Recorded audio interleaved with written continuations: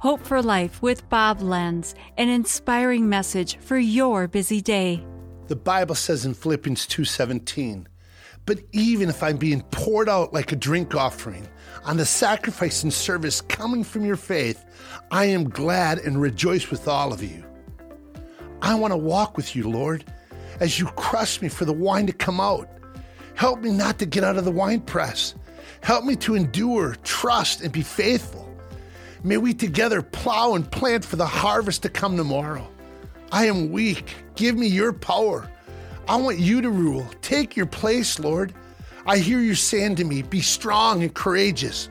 Walk in my power. Don't shrink back. Do not give in to fear.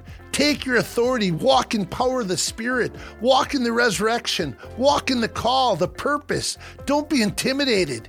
You need to overcome the enemy.